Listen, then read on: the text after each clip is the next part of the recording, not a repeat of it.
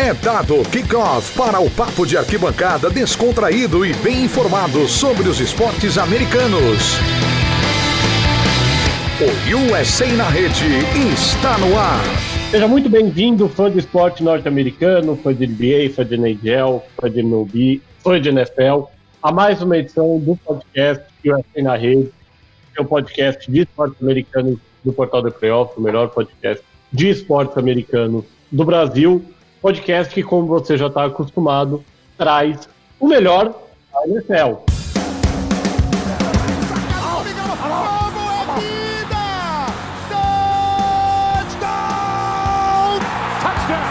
NFL. Você já está acostumado a nos ouvir aqui no começo da semana. Essa é mais uma edição recap do domingo de NFL. A gente faz, a partir de agora, o recap da semana 8 da NFL. Inacreditável, a temporada regular já está na metade, já tem time que já fez metade dos jogos previstos para o ano. E com a conquista da World Series pelo Los Angeles Dodgers, encerrando uma sequência de uma série de 30 anos sem vitórias na maior liga de beisebol do mundo, a gente só tem agora o futebol americano entre as 4 grandes ligas do esporte nos Estados Unidos. Então, até o final de dezembro, a gente tem a temporada regular da NFL monopolizando as atenções. A gente tem o draft da NBA, a free agency da MLB, a NCAA, mas é lógico, o futebol americano profissional é o que vai chamar a atenção nesses últimos 2 meses de 2020. Lembrando que o USA na Rede e a livecast The Playoffs, o outro podcast da casa, podcast e live do YouTube que você acompanha toda terça-feira a partir das 9h30 da noite. O USA na Rede é gravado e editado pela WP Oncast do grupo WPcom. Spots comerciais, boletins informativos, trilhas para vídeos e muito mais, tudo com qualidade digital. Grave o seu podcast você também. Fale com o Pix, tire todas as suas dúvidas pelo telefone ou WhatsApp 54 99 620 5634 ou pelo site wpcom.rs/oncast. Lembrando que você acompanha o USA na Rede no Spotify, no SoundCloud, no iTunes, enfim, no seu aglutinador, agregador preferido de podcasts. A gente começa com as apresentações de praxe, vocês já sabem, sou eu, Gabriel Mandel. Na apresentação a gente tem a nossa bancada tradicional, todo mundo hoje feliz, todo mundo alegre, começando diretamente do Rio Grande do Sul com ele, que já sonha com os playoffs, Fábio Garcia. Tudo bom, Fábio? Boa noite, Mandel. Boa noite, Fernando, Pix, todo mundo está nos ouvindo.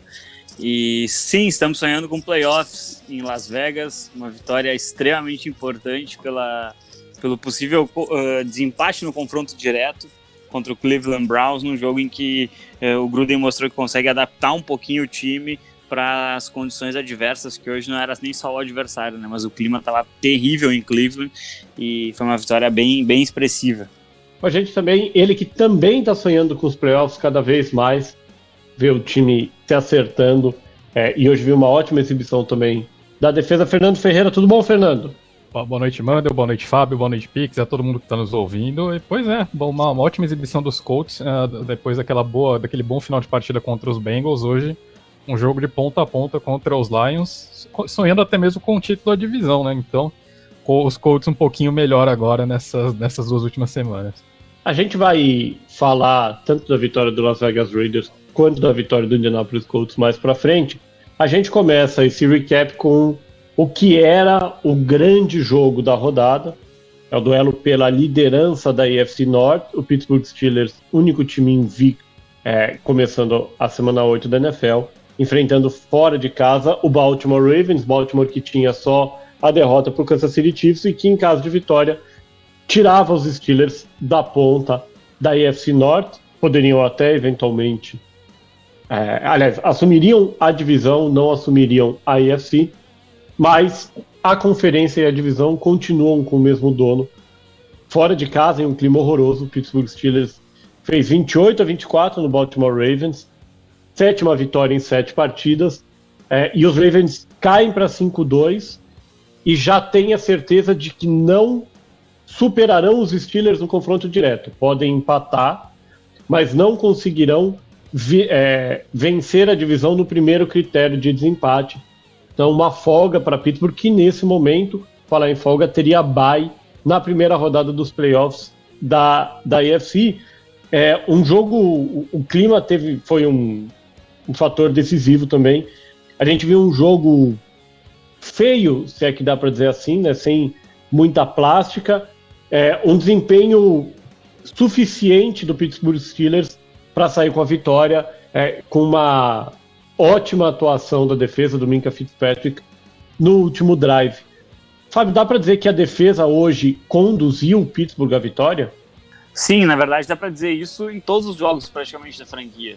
Desde o ano passado essa unidade ela se fortaleceu bastante com a chegada do Minkah e com a melhor dupla de edges da NFL, os Steelers eles conseguem exercer uma pressão muito forte sobre seus adversários e a defesa ela dá o tom da partida. Hoje, antes mesmo do ataque pisar em campo, né, e logo no primeiro drive o ataque já perdeu a bola, antes do ataque entrar em campo, a defesa já tinha anotado um touchdown. E aí você vai ver quem anota o touchdown, e se eu não me engano foi o substituto Devin Bush. Então, assim, os Steelers eles conseguem, mesmo com jogadores que não seriam titulares, eles conseguem exercer ainda uma pressão muito efetiva, e hoje eles mostraram muita força no lado defensivo da bola. O Fábio tem razão, o touchdown foi anotado pelo Robert Spillane. A terceira jogada de scrimmage, né? Uma terceira para 6. Um passe bem ruim do Lamar Jackson acabou sendo um pouco a tônica do jogo.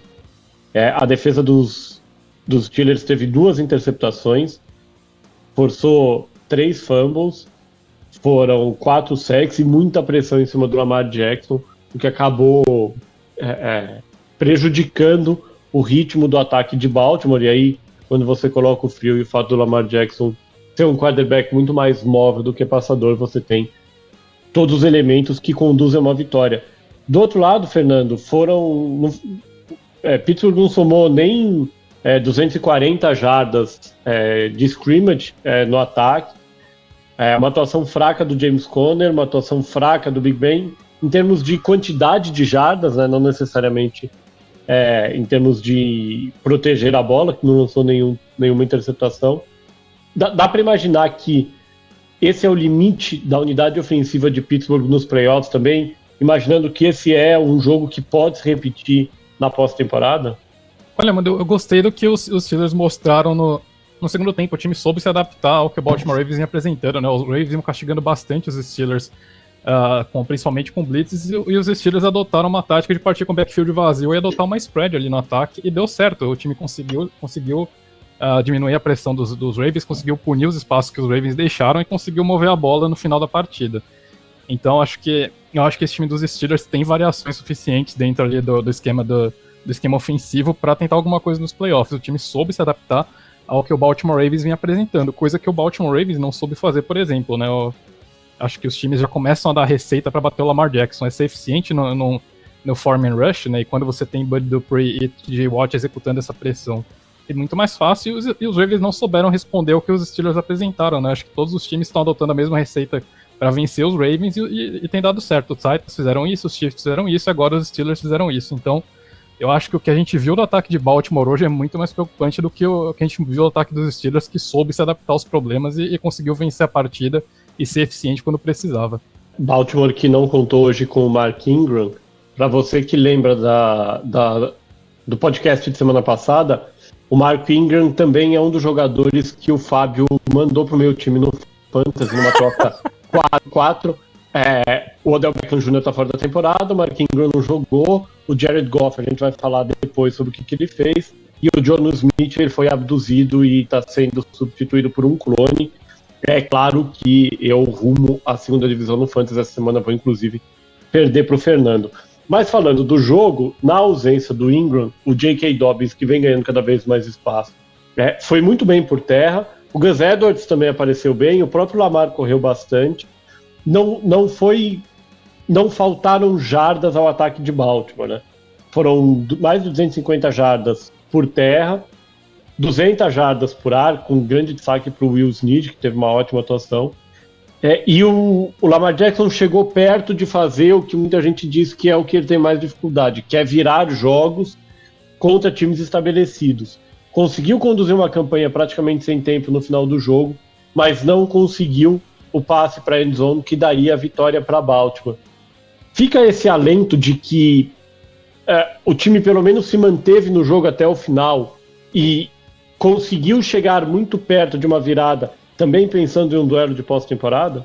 Olha, mano, eu não tiro muitos alentos desse jogo pros Ravens, né? Pra mim, hoje, os Ravens são um time conduzido quase exclusivamente pela defesa e que o ataque tem alguns momentos dentro do jogo, mas que, no geral, não passa nem perto de ser aquele ataque explosivo da temporada passada. Eu acho que os times conseguem cada vez mais a receita pra conter esse ataque dos Ravens, e aqui dentro, quando sai dessa zona de conforto, se torna um time extremamente previsível, né? Acho que o que a gente viu, os Ravens se mantiveram no jogo muito por conta do bom desempenho da defesa, do que por competência do ataque. Méritos dos Ravens terem conseguido conduzir essa campanha no final, quase resultou em um touchdown, sem sombra de dúvidas, mas eu acho que o que a gente tem visto do ataque dos Ravens nessa última partida é, pelo contrário, para mim, criar ainda mais desconfiança com relação a esse time em um eventual encontro de pós-temporada.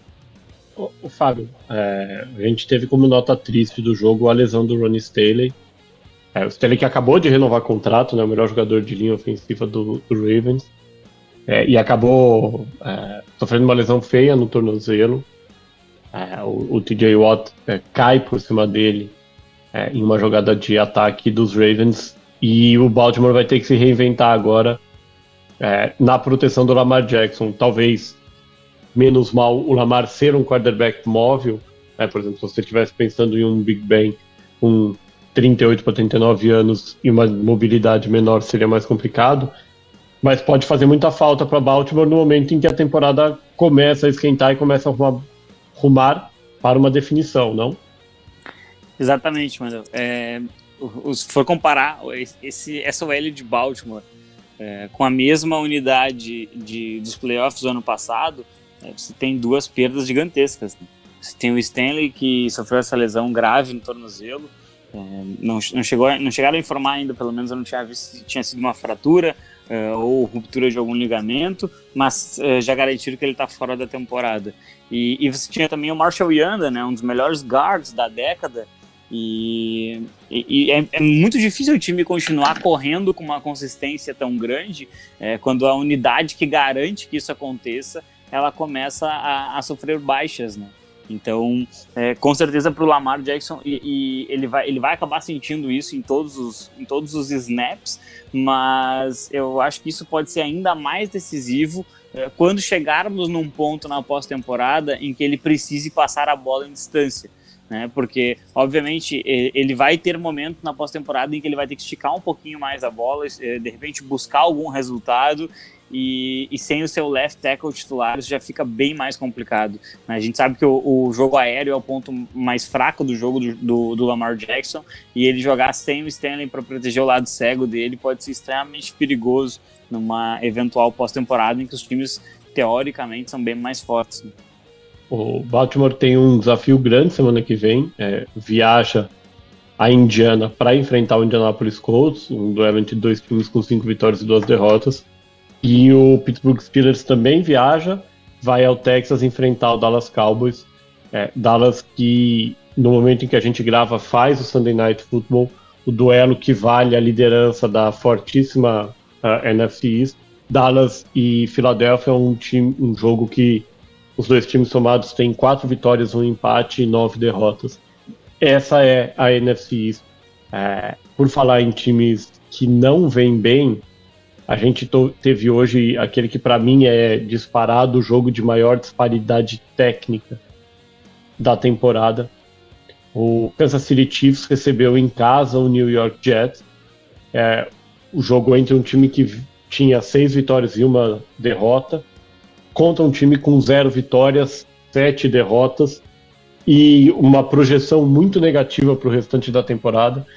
Tanto que os nossos colegas Luan Araújo e José Ferraz já discutem abertamente quais são os alvos do Trevor Lawrence, do Sunshine. Certeza que eles têm que o Jets fica com a primeira escolha. E eu confesso que eu esperava até um placar maior, mas Kansas City não teve que fazer muito esforço para ganhar por 35-9 dos Jets. Fernando, dá para tirar alguma coisa desse jogo? Ou é aquela situação em que você é tão melhor que você faz o mínimo esforço possível para não se complicar, e depois só administra, a prova disso até. O Patrick Mahomes saiu de campo faltando 10 minutos no último quarto e não voltou. Lembrou um jogo de college quase, né? Com o quarterback titular saindo e essencialmente não voltando mais. Acho que foi exatamente isso que você falou, mano. Os Chiefs se preservaram nessa partida. O time abriu vantagem sem muito esforço. Conseguiu terminar o jogo sem nenhuma lesão, coisa que os 49ers não conseguiram contra os Jets, por exemplo. E essencialmente isso, realmente foi um jogo de uma disparidade técnica gigantesca. O ataque dos Jets não conseguiu produzir absolutamente nada contra a defesa dos Chiefs, e os Chiefs simplesmente foram abrindo espaço. O Patrick Mahomes teve uma partida sensacional de 400 jardas, teve um passe sensacional para touchdown ali para o Travis Kelce. Acho que foi mostrando mais uma vez toda a capacidade que o Patrick Mahomes tem de lançar passes incomuns ali. Então, foi realmente isso. Foi uma exibição de luxo ali dos Chiefs. Foi um amistoso, foi um jogo de pré-temporada no meio da temporada, que tem sido o caso para todos os times que encaram os Jets. O Kansas que teve o Le'Veon Bell em campo. O Bell, todo mundo lembra, saiu do New York Jets há cerca de 2 semanas. Correu 6 vezes com a bola, 7 jardas, nada de muito especial. Recebeu 3 passes, 31 jardas. Eu tenho para mim ainda que os melhores anos da carreira do Le'Veon Bell já ficaram para trás. Tive errado quando falei isso sobre Adrian Peterson, mas aqui acho que a situação é diferente. Fábio, para que serve esse jogo para Kansas, né? A gente falou do que Kansas fez. O que você consegue fazer? É testar novas formações? É dar ritmo de jogo para outros jogadores? Como que você trabalha a motivação num jogo em que você sabe que você é favorito e vai ganhar? Então, acho que a motivação ela começa no momento em que você não é líder da sua conferência e você precisa buscar essa diferença. Porque nesse ano somente o líder da conferência vai ter uma semana de descanso na pós-temporada. Eu tenho certeza absoluta de que o Andy Reid prefere dar uma semana de descanso para Travis Kelce, Tyreek Hill, Patrick Mahomes, do que ver o TJ Watt e o Bud Dupree tendo essa semana de descanso. Porque os Steelers surgem como um dos grandes adversários de Kansas na pós-temporada. Acho que é um jogo em que, além de você tentar buscar essa... Porque, considerando uma eventual vitória dos Steelers, os Chiefs, uma eventual derrota dos Steelers, os Chiefs empatariam, né? E eu acho que além disso, você consegue bolar algumas coisas diferentes, você consegue testar algumas coisas que você pode usar na pós-temporada, como um passe do seu punter para converter uma primeira descida, como aconteceu. Você consegue, de repente, testar algumas coisas diferentes até nos special teams. Se eu não me engano, foi mais uma boa partida dos special teams de Kansas, depois eles terem jogado muito bem contra Denver. Hoje eles conseguiram converter uma primeira descida num punt e, se eu não me engano, bloquearam um field goal também. Então, assim, acho que você testa jogadores, você testa formações, e o ideal é não sair machucado, não ter nenhum tipo de lesão num jogo que é praticamente uma bye week dentro da temporada. Do outro lado, o Jets continua a saga de Adam Gase. Eu confesso que não entendo a manutenção do Gase, a não ser que você esteja pensando realmente em perder todos os jogos para garantir a primeira escolha. Mas, enfim, eu não sou dono de franquia, não sou general manager também. Se fosse, já teria demitido. 225 jardas só no ataque. Enfim, não tem ninguém que dê para falar, nossa, esse wide receiver, ou esse running back, ou esse tight end foi bem. O Darnold conseguiu não lançar nenhuma interceptação, e talvez isso seja o grande highlight ofensivo dos Jets. Eu confesso que, assim, fica repetitivo toda semana a gente falar que é muito ruim, que não tem o que falar, mas o que dá para dizer? Tem coisas boas, na verdade. Eu acho que o ano do Quinnen Williams é um ano interessante. Hoje foram mais 2 tackles for loss, ele tem conseguido alguns sacks, e ele mostra que ele pode ser um jogador no nível de que esperavam que ele fosse, né? Muita gente tratava ele no draft como o melhor jogador daquele draft, né? E acho que isso aí era um pouquinho demais, mas igual, ele é um jogador que vem produzindo bem. Então, querendo ou não, tem coisas que você pode extrair. É um jogador jovem, está no contrato de calouro. Daqui a pouco você vai estruturar a sua defesa ao redor dele, né? Ou então você vai trocar para tentar remontar totalmente a sua franquia e, por favor, demitir o head coach. Fernando, quer acrescentar algo? Eu não acho que. Acho que talvez esse seja um dos poucos pontos positivos, realmente, né? Acho que o grande ponto positivo dos Jets na partida foi ter acrescentado mais uma derrota e chegar mais perto de selecionar o Trevor Lawrence no ano que vem. E respondendo sua pergunta, Mandel, por que não demitem? Eu acho que não vão demitir o Adam Gase até eles terem um jogo de vantagem. Então, atualmente tem 3 times na NFL que tem uma vitória, né? Ou 3 ou 4 times talvez. Tem os Jaguars, tem os Texans e os Giants, né? Então, enquanto esses times não ganharem uma segunda partida, eu não acredito que vai demitir o Gase, porque demitindo o Gase você pode acabar vencendo um jogo e aí perde Trevor Lawrence. É uma situação realmente desesperadora. Lembrando assim, é uma franquia que fica no maior mercado da NFL. As duas, né? Porque o Giants tem uma vitória só.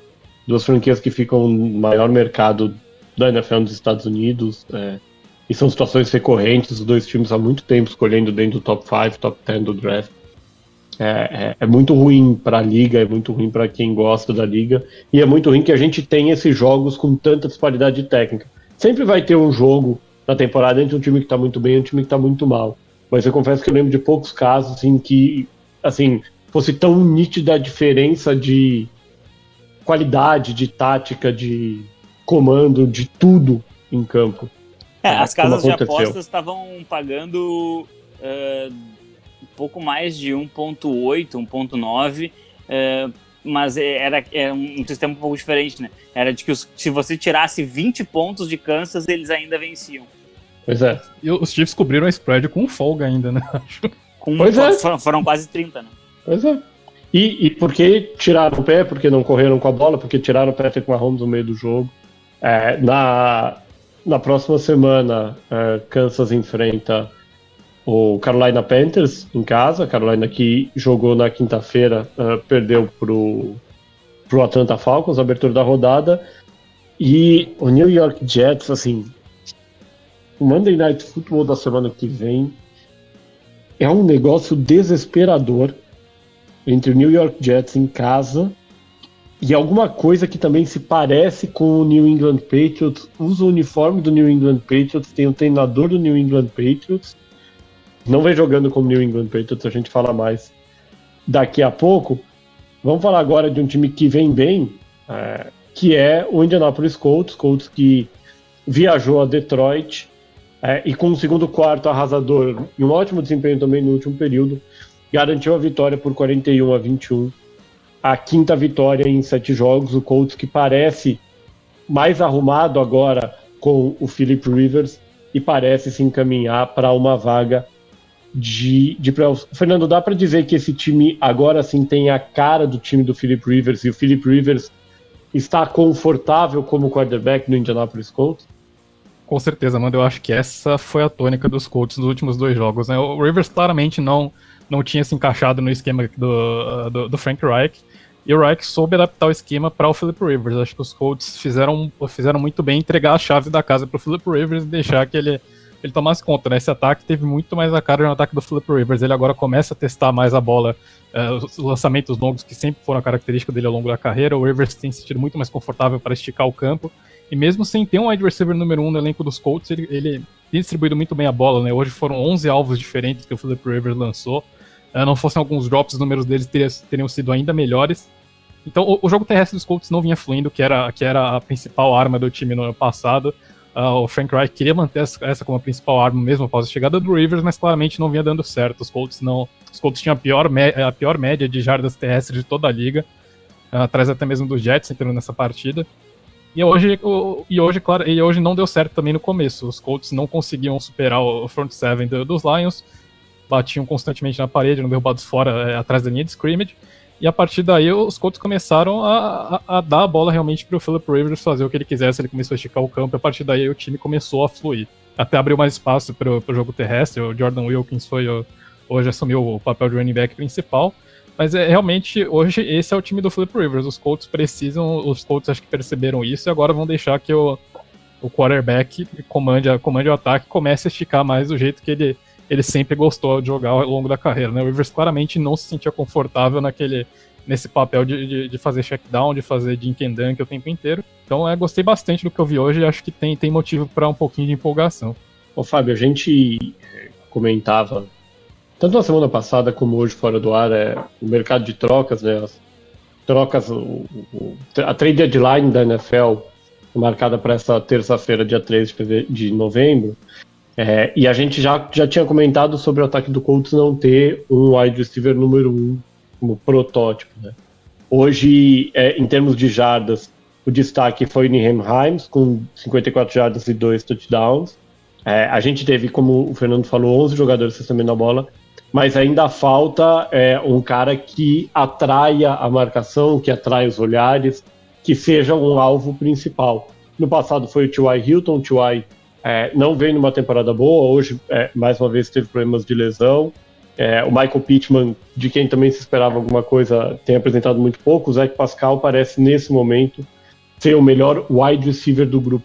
Dá para imaginar a Indianapolis sendo ativo nesse começo de semana em busca de um jogador que possa exercer essa função? Olha, eu particularmente gostaria de ver isso acontecendo. E acho que sim, é possível a gente imaginar que o Chris Ballard, que é um dos melhores general managers da liga, vai tentar atuar para melhorar esse time, dar uma chance maior ainda para esse time. A gente tem que ver que hoje o Indianapolis Colts não foi só um dia em que os Colts venceram. Eles convenceram e o Titans fez o favor de perder para um time que não deveria. Então a divisão ela ficou mais aberta. Ter um alvo de qualidade para o Philip Rivers talvez seja o que falta para essa franquia realmente acreditar que ela pode desbancar o Tennessee e levar ao Sul, né? O problema será que o time vai investir nisso? Já são 2 drafts seguidos em que escolhas de segunda rodada foram investidas em wide receivers. Então eu não sei se o Ballard vai voltar a investir nisso já gastando uma escolha futura. Fernando, tem alguém na sua mente nesse momento que seria o alvo ideal para os Colts? Então, mano, nesse momento não consigo pensar em nenhum wide receiver. De repente um Julio Jones, mas seria muito caro, acho que além do que os Colts têm condições de pagar. O nome que eu gostaria de ver nos Colts no futuro é o Allen Robinson, que teoricamente é free agent após essa temporada, e os Colts acho que teriam condições de pagá-lo, mas eu não vejo os Bears abrindo mão dele durante essa temporada, ainda mais tendo uma briga pelos playoffs. Então, mas o nome que eu mais tenho pensado em ver nos Colts no futuro é o Allen Robinson, mas fora ele, para essa temporada eu acho que é muito difícil conseguir um wide receiver 1 realmente nessa deadline, né? Os Colts já precisariam ter esse jogador no elenco. Do outro lado, falando de Detroit que vinha de uma vitória épica contra o Atlanta Falcons, voltou a 50% de aproveitamento. A gente falava sobre a chance dos Lions de brigar por vaga de wildcard e até de sonhar com a divisão. E no fim de semana, no domingo, em que os 2 times acima dele na divisão perdem, o Lions em casa perde com relativa facilidade até para os Colts. É característica de um time que não está pronto para brigar por mais do que os Lions devem brigar, que é uma eventual 7ª vaga na NFC? Na verdade não surpreende muito, porque esse time dos Lions ele acaba fazendo isso, ele se torna competitivo e ele ganha algumas partidas que você não espera, mas ao mesmo tempo ele às vezes consegue ser completamente dominado. Hoje, até o Matt Stafford fez alguns lançamentos bem questionáveis, ele lançou uma pick six que a gente não está acostumado a ver, e acho que os Lions eles vão ser isso até o final da temporada, eles vão ganhar alguns jogos, daqui a pouco eles vão conseguir uma vitória sobre Green Bay ou sobre Chicago, que estão disputando playoffs, e aí eles acabam tendo uma derrota contra um adversário que não seja tão expressivo, e num jogo como hoje, o time adversário acabou encaixando muito bem todas as suas unidades e aí os Lions não têm a mínima chance. Na semana que vem, como a gente já falou, o Indianapolis Colts recebe o Baltimore Ravens.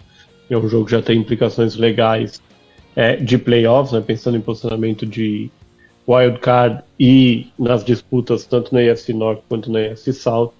E o Detroit Lions tem um clássico de NFC North contra o Minnesota Vikings em busca da recuperação e de voltar aos 50% de aproveitamento. A gente já falou aqui do Indianapolis Colts, o time do Fernando, vamos falar também do Las Vegas Raiders, time do Fábio, que venceu fora de casa o Cleveland Browns em um jogo em que, assim como aconteceu no jogo de Baltimore, o clima foi um fator, né? O jogo começou com um clima ameno e de repente descambou ali.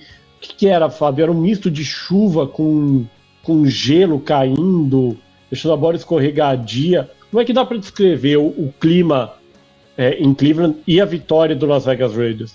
Olha, o clima hoje foi um fator realmente significativo na partida. Estava chovendo, em alguns momentos caiu gelo, não era bem neve, né? Era mais um gelo mesmo. E durante todo o jogo teve uma ventania muito forte, assim, era uma ventania de... Eu não sei fazer a conversão, então peço desculpas ao nosso querido ouvinte, mas era uma ventania superior a 45 milhas por hora. Eu imagino que isso seja 45 milhas por hora dá uns 70 km por hora. Então, olha só, é bastante coisa mesmo. E os Raiders sentiram isso logo no primeiro drive, né? O Carr viu o Wayne Huggs saindo muito bem numa rota over, e quando ele fez o lançamento, a bola ela se perdeu no meio do caminho. Era um passe de 40 jardas, mais ou menos, a bola se perdeu no meio do caminho, e aí o Gruden ele adaptou o time. Eu acho que essa vitória ela é extremamente expressiva por ser fora de casa, por ser após um resultado ruim dentro de casa, foi contra um adversário direto, e a forma como o time se adaptou dentro do jogo eu acho que foi muito inteligente, né? Os Raiders correram muito bem com a bola, não deixaram o Kareem Hunt ser um fator no jogo, e acho que essa vitória ela tem uma marca muito forte do Josh Jacobs, né, que estava sendo um pouco criticado, e ele conseguiu uma bela partida. O Carr foi efetivo novamente, conseguiu correr alguns first downs, isso é uma coisa bastante rara para ele, e o time jogou muito bem, o time foi surpreendentemente bem. O Fábio falou do vento. Na última campanha ofensiva de Cleveland, Cleveland chegou perto da end zone e alinhou para um field goal que traria a diferença para 7 pontos. E a hora que a bola sai do pé do Cody Park, ela vai certinha no meio do Y, assim, um chute de 37, 38 jardas. E de repente a bola começa a desviar para a esquerda, né, para quem está olhando de frente para o Y, por conta do vento, e acaba mudando de direção no final. Era um negócio impressionante, assim, era muito complicado passar a bola. Exato. Nenhum dos dois quarterbacks teve sucesso e ninguém tentou muito, né? Foi um jogo muito de chão, muito mais por parte do Raiders também. Como o Fábio falou, um ótimo desempenho do Josh Jacobs. Mostra também a inteligência dos dois lados, assim, de entender a condição climática e não forçar um jogo que não vai funcionar. Então, eu vendo a partida, me parecia que a capacidade de adaptação ela foi muito mais rápida por parte dos Raiders, mesmo o jogo sendo em Cleveland. Logo nesse primeiro drive, você descreveu o último chute do jogo, né, do Cody Parker, que ele acabou errando. O Daniel Carlson, no primeiro drive da partida, foi a mesma coisa. Você olhando de frente, a bola ia entrar no meio do Y, até um pouquinho para a direita, e o vento ele desvia a bola para a esquerda, ela dá na trave e sai. Então você não pode se manter preso a um game plan, porque ele é o seu game plan, você vai ter que adaptar conforme as situações do jogo. Teve algumas questões que elas foram bem relativas, né? Os Raiders não sofreram turnover, mas forçaram. O Myles Garrett sofreu uma lesão no joelho, foi no segundo tempo isso, ele teve que sair do jogo, vai fazer uma ressonância magnética, ainda não se sabe a extensão, mas ele sair do jogo sempre é um fator. E assim, os Raiders eles conseguiram mostrar até um pouco de defesa, né? Claro que as condições climáticas ajudaram bastante, mas era uma franquia que tinha cedido no mínimo 24 pontos em todos os jogos. Ceder 6 numa vitória fora de casa, acho que deve dar uma tranquilidade para enfrentar os Los Angeles Chargers agora. Eu vi uma estatística durante a transmissão norte-americana que com esse jogo o Raiders interrompe uma sequência, eu não lembro o número exato que apareceu na tela, eram mais de 20, se não me engano, jogos sofrendo 20 ou mais pontos, e mostra uma clara evolução da defesa que foi um alvo constante dessas primeiras temporadas do Gruden e do Mayock, mesmo com a saída do Khalil Mack. O Fernando, você acha que Las Vegas tem 4 vitórias e 3 derrotas, né? O Fábio falou, era um confronto direto com Cleveland. A gente conversava fora do ar também sobre as possibilidades aqui, os times que estão na briga na AFC. Las Vegas entrando, conseguindo uma das vagas, por exemplo, de wild card, tem time para brigar com Indianapolis Colts, com Tennessee Titans, com Baltimore Ravens, com Pittsburgh Steelers. e com o Kansas City Chiefs, por exemplo? Olha, mano, com alguns times que você citou, como por exemplo os Colts e os Titans, acho que os Raiders têm condições de brigar. Agora, Steelers, Chiefs já são, até mesmo os Ravens, acho que já são um pouquinho mais complicado para o time conseguir vencer, né? Acho que os Steelers, os Raiders têm condições de vencer pelo menos um jogo ali no wild card, mas acho que um pouquinho além disso já começa a complicar, né? Mas os Raiders, sem sombra de dúvida, têm um time competitivo suficiente para brigar por pelo menos uma vitória na pós-temporada. Fábio, qual que você vê, o que você vê como teto para Las Vegas esse ano? Olha, se jogo de exceção, tudo dá certo, os Raiders vencem um jogo de Divisional Round. Tudo dando muito, muito, muito, muito certo mesmo. O time adversário perdendo um principal jogador por lesão, né? Não que se torça por isso, longe disso. Mas, assim, aquelas coisas que realmente atrapalham a forma do andamento de uma partida, né? Acho que o teto é isso. Não vejo esse time ganhando um championship game, muito menos um Super Bowl. Se chegar na pós-temporada e vencer um jogo, eu praticamente vou me dar por satisfeito e vou entender que o rebuild realmente está dando certo. Na próxima semana o Las Vegas joga fora de casa em Los Angeles contra os Chargers e o Cleveland Browns folga na semana 9 da NFL. Essa rodada trouxe alguns resultados bem surpreendentes e um deles, se é que a gente pode chamar assim, foi o Mia Mastrocolo Game, disputado em Green Bay, com a derrota do Green Bay Packers, líder da NFC North, para o Minnesota Vikings que tinha apenas uma vitória na temporada. E se a gente brinca aqui com a lembrança da nossa colega de The Playoffs, Mia Mastrocolo, na verdade esse foi o Dalvin Cook Game. Dalvin Cook sozinho ganhou o jogo, 163 jardas, 3 touchdowns correndo, 63 jardas, 1 touchdown recebendo passes. Uma performance antológica, não coloca a Minnesota na briga, mas traz uma confusão maior para a divisão. Que tipo de sinal de alerta? É raro que a gente comece aqui a análise de um jogo falando do time que perdeu, mas pelas implicações, Green Bay luta por muito mais coisas na temporada nesse momento do que Minnesota. Que implicações que esse jogo pode trazer para o futuro da temporada do Green Bay Packers? O Packers continuou sofrendo muito para conter o jogo terrestre. Obviamente, quando você vai contra um running back como o Dalvin Cook, isso acaba ficando ainda mais evidente.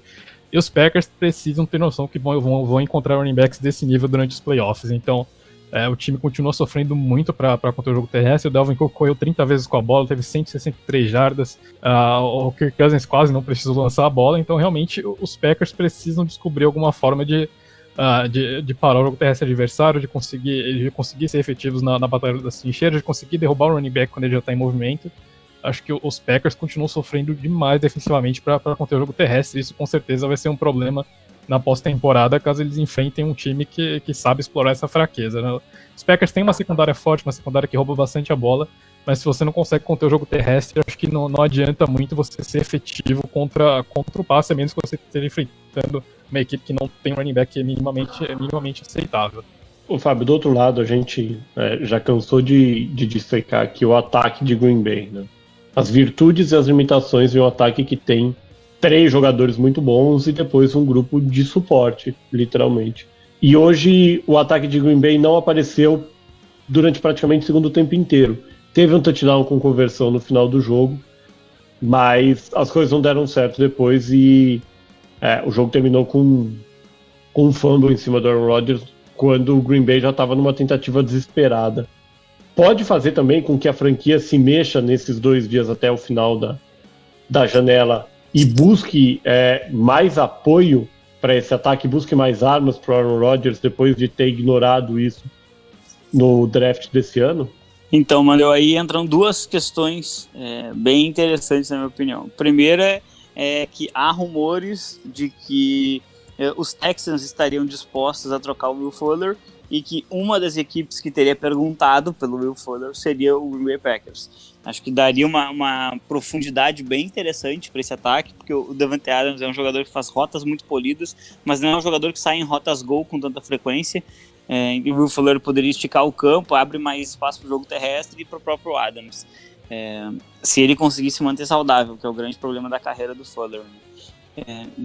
Dito isso, eu acho que os Packers acertariam trocando pelo Fuller, né? O grande problema é que, e isso existe, a gente não pode desconsiderar, algumas pessoas em qualquer tipo de esporte, elas são muito presas ao próprio ego. Não sei se é o caso do general manager do Green Bay Packers, tá? Mas isso pode vir a ser um fator. Se ele trocar por um wide receiver agora, ele está reconhecendo que ele fez um draft ruim, né? Eu não sei até que ponto o Gut vai querer fazer isso, tá? Como eu falei, né, pode ser um fator, como para eles pode não ser uma questão. E os Packers, eles demonstram limitações. Acho que o grande pavor para a torcida de Green Bay é ver o Dalvin Cook fazendo 3 TDs terrestres. O TD que ele fez recebendo a bola, é um screen pass na linha de 50 jardas. O resto ele ganha com as pernas. Então, assim, é assustador isso, você vendo jogadores da defesa pulando nele, errando tackles, né? E eu acho que a grande preocupação é que no Thursday Night Football você enfrenta o Kyle Shanahan, que é um treinador que sabe fazer corridas muito bem e que foi o grande bicho-papão em cima dos Packers na última temporada, né? Como o Fábio já falou, o Green Bay Packers abre a semana 9 da temporada da NFL, cruzando parte do país e chegando à Califórnia para enfrentar o San Francisco 49ers. Do outro lado, só um adendo importante, né? Green Bay hoje jogou sem o Aaron Jones, Jamal Williams foi o principal running back, e o Davante Adams tomou 3 touchdowns, mas não teve uma quantidade absurda de jardas, foram 53 jardas para o melhor wide receiver de Green Bay. Do outro lado, o Minnesota, que parece nesse momento da temporada já jogar por orgulho, né, entrou em campo com 5 derrotas, teria que vencer quase tudo para sonhar com uma vaga na pós-temporada.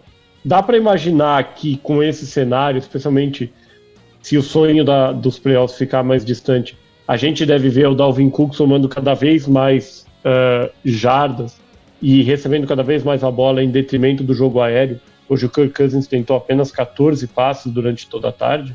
Olha, Amanda, eu iria no sentido contrário, tá? Eu tentaria, se há uma ciência de que você não vai disputar a pós-temporada, porque hoje Minnesota 2-5, ele teria que vencer mais ou menos uns 6 ou 7 jogos, né, dos quantos faltam? 9?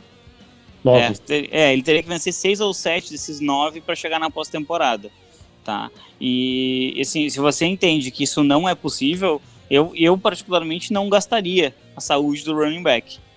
Eu chamaria menos corridas, deixaria ele mais saudável, porque ele é o centro do ataque da franquia. Então você fazer ele correr e arriscar outra lesão de joelho, ele já teve uma, eu acho que seria você dar um tiro no próprio pé, porque você pagou uma fortuna para ele na off-season. Fernando, o que dá para esperar do Minnesota e do ataque e desse dilema entre você poupar o seu melhor jogador, e o Fábio lembrou bem a parte de ego, de números, tudo isso, e pensar já em 2021 tão cedo e com um time que tem tanta capacidade como é o caso dos Vikings? Olha, mano, esse jogo como hoje, pra mim, dá um pouquinho de esperança pros Vikings. O restante da tabela dos Vikings não é tão complicado, né? Eles têm 2 jogos contra os Lions, 2 jogos contra os Bears, um jogo contra os Cowboys, um jogo contra os Panthers e um jogo contra os Jaguars. São todos em que os Vikings têm condições de vencer. Então, eu acho que os Vikings devem, de repente, podem começar a sonhar assim com uma arrancada rumo aos playoffs, né? Pouco provável, mas eu acho que nesse momento desistir da temporada ainda é um pouquinho cedo, porque os Vikings têm uma tabela muito mais fácil daqui em diante. Então eu acredito que, pelo menos nesse momento, o time deva continuar usando o Dalvin Cook até que não tenha mais chances matemáticas, mas no momento, por mais absurdo que pareça, os Vikings com 2-5 na tabela ainda tem um calendário fácil o suficiente para tentar beliscar uma última vaga nos playoffs. Como a gente já falou, os Vikings na próxima semana recebem Lions. Em caso de vitória, já deixariam a lanterna da divisão da NFC Norte, exatamente para Detroit, os 2 times com 3-5, mas entraria em campo aqui o desempate no confronto direto, e Green Bay faz o Thursday Night Football contra o São Francisco 49ers. Uma efeméride que merece ser citada e dissecada aqui, e que certamente não deixou nosso colega Rafael Fraga feliz na tarde deste domingo, foi a primeira vitória de Tua Tagovailoa como quarterback titular do Miami Dolphins. Tua, que fez o primeiro jogo como titular hoje. O Ryan Fitzpatrick foi titular até a semana de bye, 3 vitórias e 3 derrotas. Fitzpatrick não vinha mal, mas a franquia decidiu colocar o Tua em campo. Uma das razões apontadas é até o fato de os Dolphins terem escolhas do Houston Texans no próximo draft, na primeira e segunda rodada, fruto da troca pelo Laremy Tunsil, e precisar entender qual é a realidade do Tua, se Tua é a solução, se não é, porque a escolha do Texans deve ser uma escolha alta. O Tua não fez uma partida brilhante, muito pelo contrário, mas a defesa dos Dolphins foi muito bem. Miami venceu o Los Angeles Rams por 28-17. E Miami se coloca também como um contender por uma das vagas, pelo título da divisão, mas principalmente por uma das vagas de wild card na AFC. Não é um ataque brilhante, longe disso, mas do jeito que a defesa jogou hoje, dá para imaginar Miami lutando por essa vaga até o final e de repente entrando na pós-temporada? Dá sim, mano. Com certeza dá. Hoje o Jared Goff teve uma vida bem difícil, né? Ele perdeu a bola 2 vezes em fumble e também lançou 2 interceptações. Os Rams, que vinham muito bem na temporada, estavam caçando a liderança da divisão, acabaram sofrendo uma derrota que com certeza não estava nos planos. Eu acho que a defesa do Miami, ela vem jogando muito bem, ela parece ter a cara do seu treinador e ela pode sim conduzir a franquia, guardadas as devidas proporções, como mais ou menos a defesa dos Steelers faz, né? Ela ser o ponto forte da equipe e tirar a pressão da outra unidade, né? E isso vai ser muito importante até para o desenvolvimento do Tua, né? Hoje foram poucas jardas aéreas lançadas, ele sofreu um fumble logo no início do jogo, mas depois ele conseguiu lançar um touchdown, e vai ser bem interessante ver como que a equipe vai se postar quando ele precisar virar algum jogo, ou quando ele precisar conduzir, lançar um pouco mais a bola. O Miami está na briga assim, dependendo assim, se conseguir vencer o Buffalo Bills no outro jogo, né, eles já perderam. Se conseguir vencer no segundo jogo, pode até sonhar com o título da divisão, tá? Hoje o Buffalo tem 6-2, o Miami está 2 jogos atrás. Fernando, para você, o que dá para analisar dessa estreia do Tua como titular? Como a gente já falou, né, a defesa foi muito bem, e o Tua acabou não tendo que ser muito forçado, né? Não tem muitos números para a gente analisar, e traz uma novidade o fato dele ser um quarterback canhoto, é algo raro na NFL. O que dá para tirar dessa estreia? Olha, eu acho que principalmente restabelecer um pouco da confiança do Tua, né? Foi o primeiro jogo completo dele desde aquela lesão que ele sofreu contra a Mississippi State no ano passado, aquela lesão de quadril dele. Então, acho que principalmente para recuperar um pouco da confiança do Tua, para ele voltar a sentir como é um jogo de futebol americano. O jogo realmente não teve grandes momentos dele, né? Ele teve um começo de jogo ruim, demorou para encontrar ritmo, errou alguns passes fáceis, mas depois ele começou a se adaptar melhor, começou a se sentir mais confortável, se sentir mais à vontade. Claramente ele estava mais confiante dentro do pocket, mais confortável, se sentia mais à vontade até mesmo para segurar a bola um pouco mais, mesmo a linha dos Dolphins não sendo mais confiável. O Tua se sentia confortável, demonstrou bastante conforto ali atrás daquela linha. Então, no geral, acho que foi uma estreia aceitável, né? Realmente não foi uma estreia para espantar muito, menos de 100 jardas aéreas, né? A gente compara com o que o Justin Herbert e o Joe Burrow vem jogando, então realmente nesse sentido fica devendo.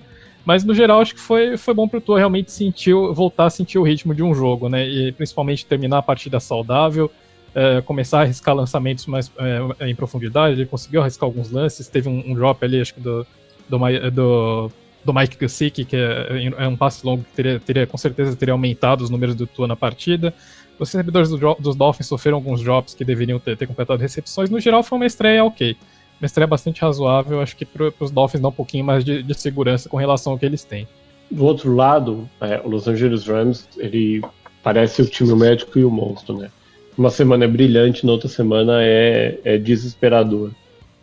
Hoje a atuação do ataque foi muito ruim, apesar das 355 jardas do Jared Goff. O time perdeu o Darrell Henderson machucado no meio do jogo. O Goff com 2 interceptações, sofreu um fumble retornado de 78 jardas para touchdown. O time de especialistas não funcionou, um dos touchdowns anotado no retorno de punch também. E a franquia vai se complicando muito na luta pela divisão e começa a se complicar também na luta por vaga de wild card. É um momento preocupante, é um momento de inflexão para os Rams, agora com a metade da temporada já passada. O time precisa encontrar um ponto de estabilidade. Acho que isso é o mais importante. Os Rams, eles têm, acho que dessas 5 vitórias aí, 4 são contra a NFC East. Você precisa vencer os adversários mais fortes também. E é claro, tem aquele lance lá contra o Buffalo Bills, que o Fraga ele cita praticamente toda semana, mas não venceu o jogo. Agora perdeu para o Miami Dolphins também. Então, assim, os Rams eles vão se colocando em uma posição bem complicada. Dentro da divisão, eles já têm uma vitória a menos, 2 derrotas a mais que o Seattle Seahawks. Eles já estão atrás do Arizona Cardinals e apenas um jogo na frente dos 49ers, que tem um vantagem contra eles no confronto direto.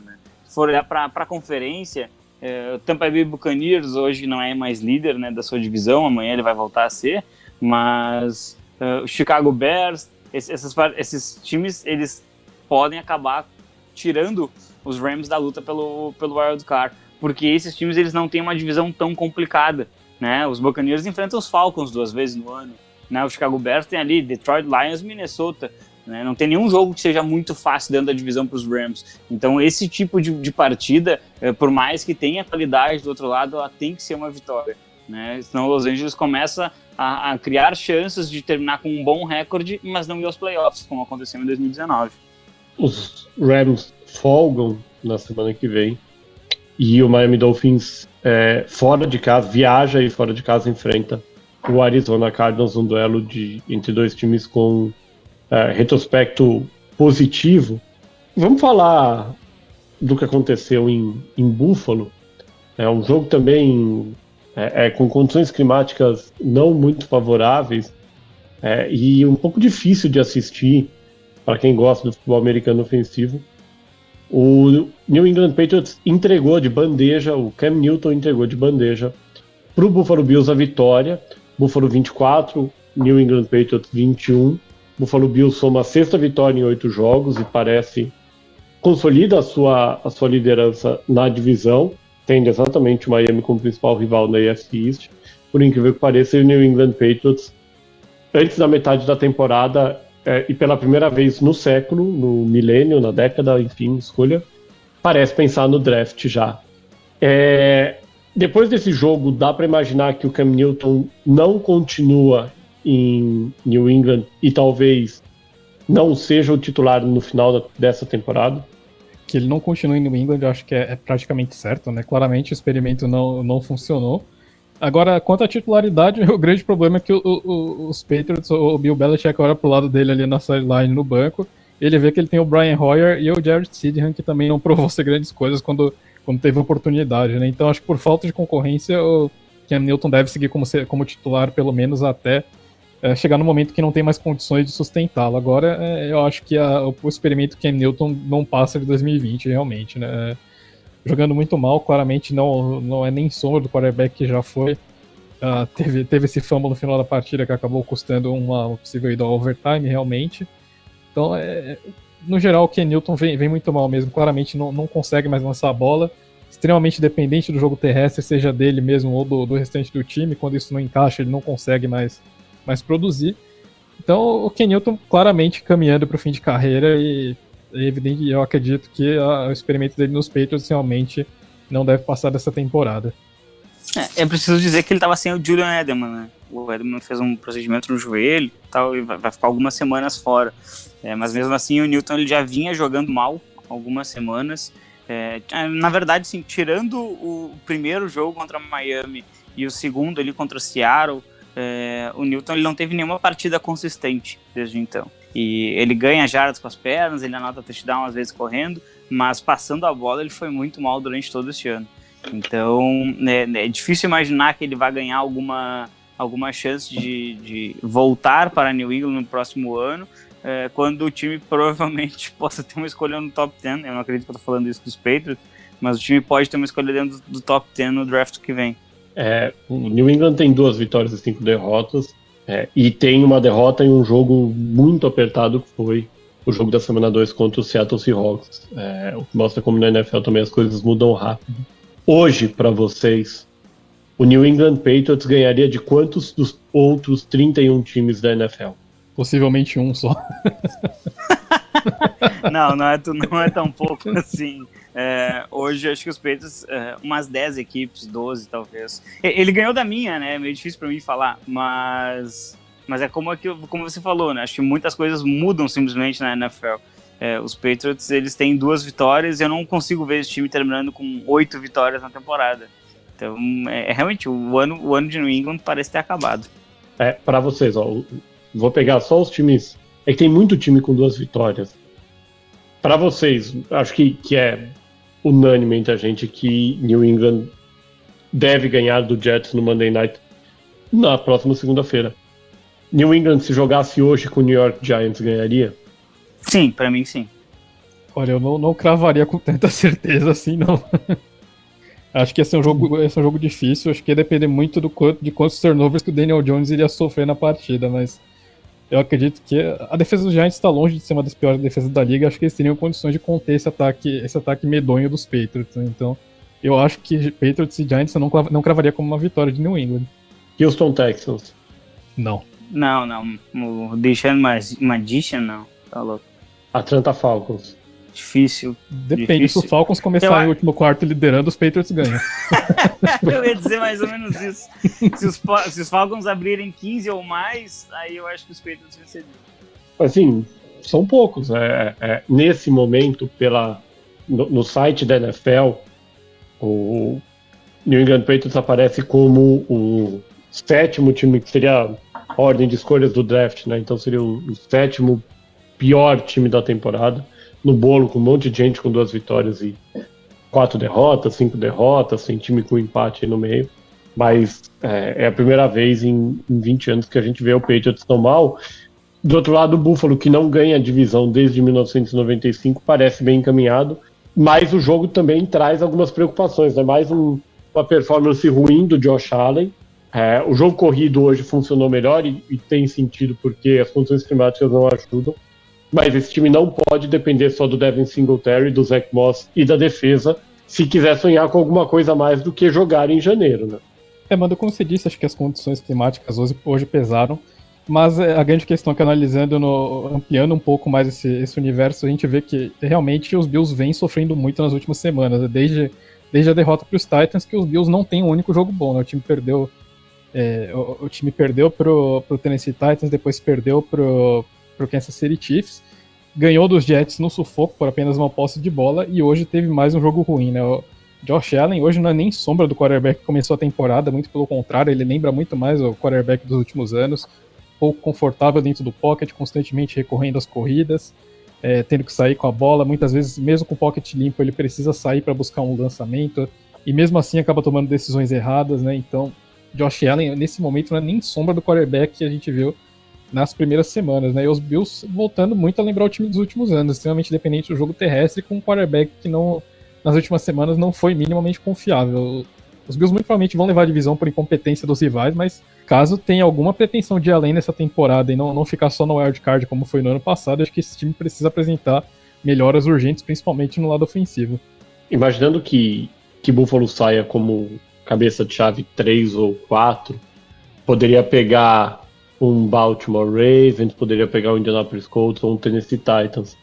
Lógico que a gente tem que considerar o fator clima e a gente já cansamos de ver jogo na neve, jogo ventando em Buffalo em dezembro. Para vocês hoje, com o que tem apresentado nas últimas semanas, Buffalo seria favorito contra algum desses times?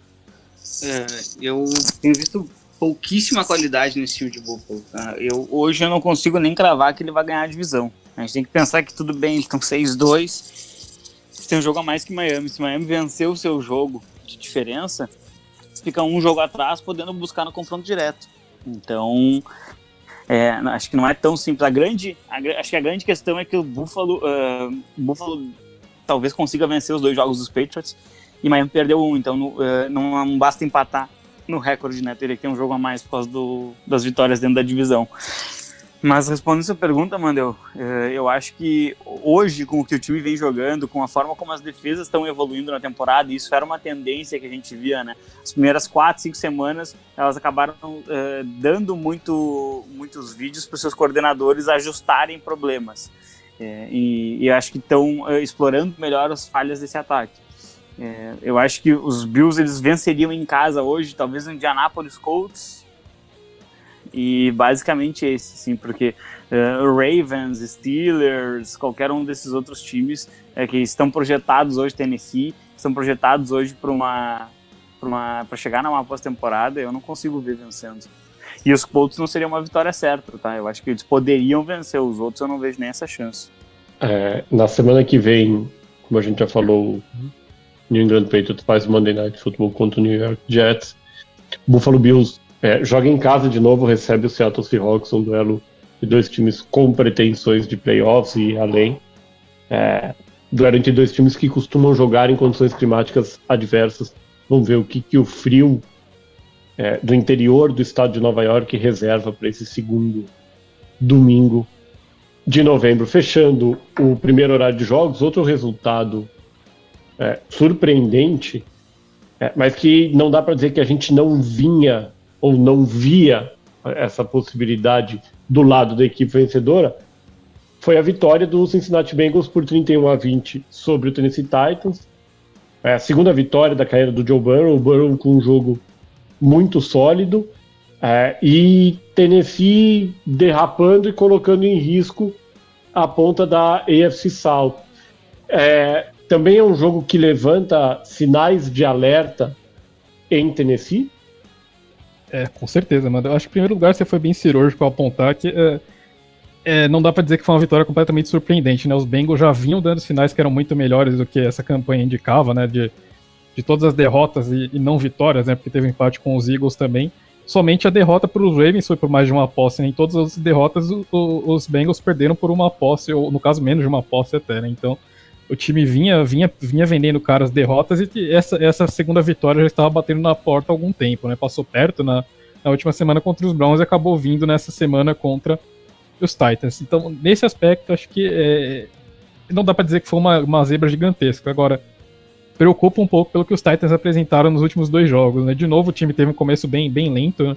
Contra Pittsburgh, já havia sido o caso, e agora contra Cincinnati de novo. Só que dessa vez os Titans não conseguiram nem chegar perto de montar uma reação, né? Os Bengals conseguiram abrir vantagem com field goal, e aí quando os Titans tiveram a chance de virar no primeiro drive, o Ryan Tannehill lançou uma interceptação bem ruim ali na red zone e acabou matando o drive dos Bengals, e nisso, logo em seguida, depois tem um field goal desperdiçado pelo Stephen Gostkowski, aliás, né? De novo, o kicker sendo um problema aí pros Titans, e até que nisso os Bengals conseguiram abrir vantagem de 2 posses e não olharam mais para trás, né? A gente fala do quanto que os Vikings dependem do jogo terrestre.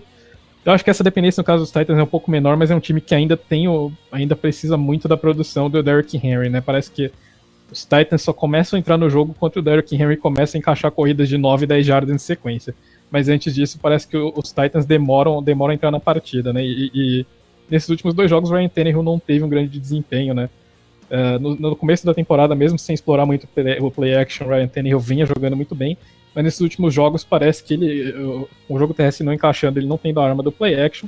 Nessas últimas 2 partidas ele foi bem mal, né? Então, acho que levanta um pouquinho, sim, um sinal de alerta aí para os Titans, que precisam recuperar o que apresentaram nas primeiras semanas. Antes do final de temporada muito bom no ano passado, o Tannehill sempre foi questionado, porque se esperava muito dele em Miami, ele talvez não entregou o que se esperava, e a gente depois passou a dar até um desconto quando viu o tamanho do prejuízo para o Sam Darnold em Nova York com o Adam Gase. Ele foi muito bem em 2019 e gerou uma renovação de contrato, e vem mais irregular esse ano, vem oscilando, apresentando bons jogos e jogos ruins. Dá para dizer que 2019 que foi a exceção? Olha, acho que ainda não, na verdade. O Tannehill faz um trabalho sólido, né? Ele é o quarterback de uma equipe que está 5-2, teve uma derrota para a única equipe que não perdeu no ano ainda, e ele teve a chance de virar o jogo ainda no final, e perdeu hoje para um quarterback promissor, né? Eu olho para o Joe Burrow jogando e eu tenho a certeza absoluta de que ele vai quebrar a maldição de vitórias em pós-temporada. E eu acho que isso vai acontecer em breve ainda, assim, ó, com ele no contrato de calouro ainda, eu diria. Mas o Tannehill não, o Tannehill ele faz uma partida bem sólida na maioria das vezes. Ele não é um quarterback brilhante, mas ele é muito efetivo, né? E aí quando um quarterback que ele é muito eficiente e ele não tem aquele elemento X que faz vencer jogos, como o Deshaun Watson, por exemplo, quando ele não tem um jogo de tanta eficiência, a gente acaba questionando um pouco, mas eu acho que não é o caso. Ele vem num ano, bem consistente novamente, ele vem conduzindo bem esse time dos Titans. Obviamente ele não é a estrela é o running back, mas ainda assim eu acho que a nova tendência é a gente ver ele como um bom quarterback, ali de repente no final de um top 10, ou pelo menos dentro dos 15 melhores. Eu concordo com o Fábio, acho que foi bem isso mesmo. O Tannehill, acho que esses últimos jogos foram a exceção, né, do que ele vem apresentando ultimamente. Hoje o Tannehill, pra mim, é confortavelmente um quarterback top 10 da NFL. E a surpresa é realmente quando ele joga mal, como foi o caso dessas últimas 2 partidas. Mas no começo do ano, quando o Derrick Henry não vinha produzindo 200 jardas por partida, o Tannehill foi quem segurou o forte e fez muito bem, por sinal, mostrando ser um outro quarterback comparado ao que a gente via na Miami Dolphins. Então acho que esse foi apenas um tropeço e não a regra. Tem mais um pontinho, Mandel, só deixa eu ressaltar, por favor. Lógico. Que esse jogo ele trouxe, ele na verdade não trouxe, ele reforçou algo que a gente já vem falando nessa temporada, né? Parece que finalmente começou a carreira do Corey Davis, né? Quando ele foi selecionado no draft, tinha uma expectativa muito grande que ele nunca confirmou. E esse ano, o A.J. Brown ele teve fora algumas partidas, ele assumiu o protagonismo no jogo aéreo, e hoje, mesmo com o A.J. Brown em campo, ele foi o melhor recebedor.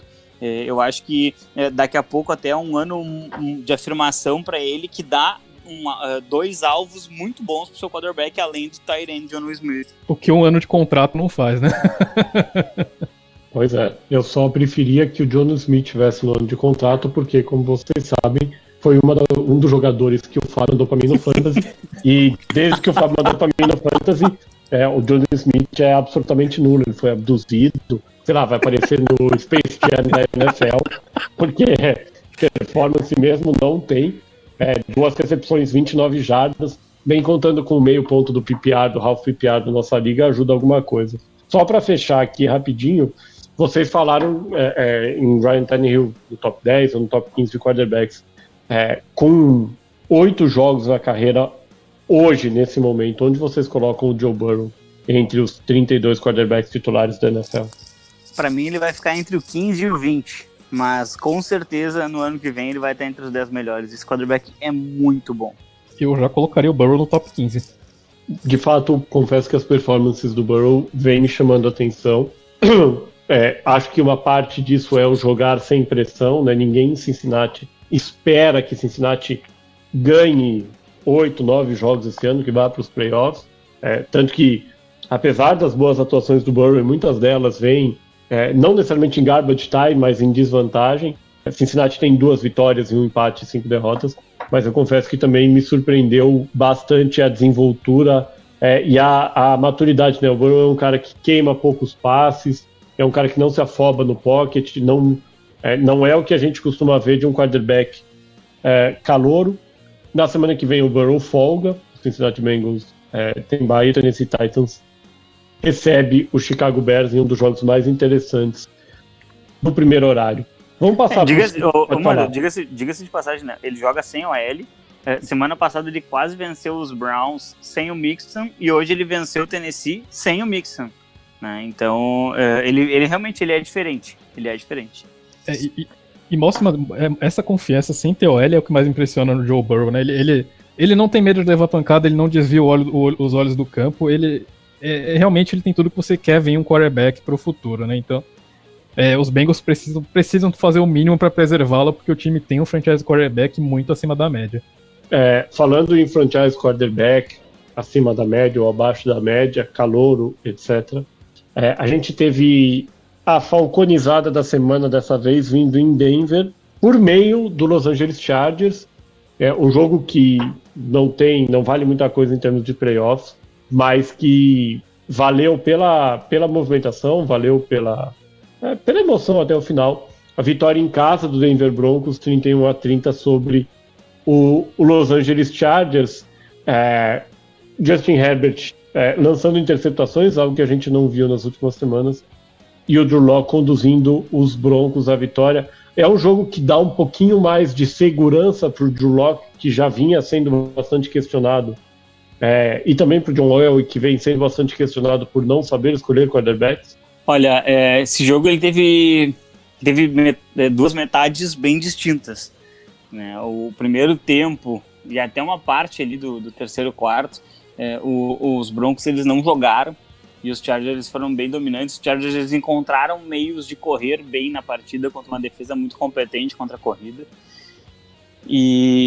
Mas assim, acho que a grande avaliação que os Broncos acabam fazendo, principalmente nesse jogo, é do winning drive, né? A forma como o Drew Lock se portou no drive em que ele precisava virar o jogo contra uma defesa muito boa, né? Com uma boa dupla de edges, uma boa secundária, e o Lock ele se portou muito bem, né?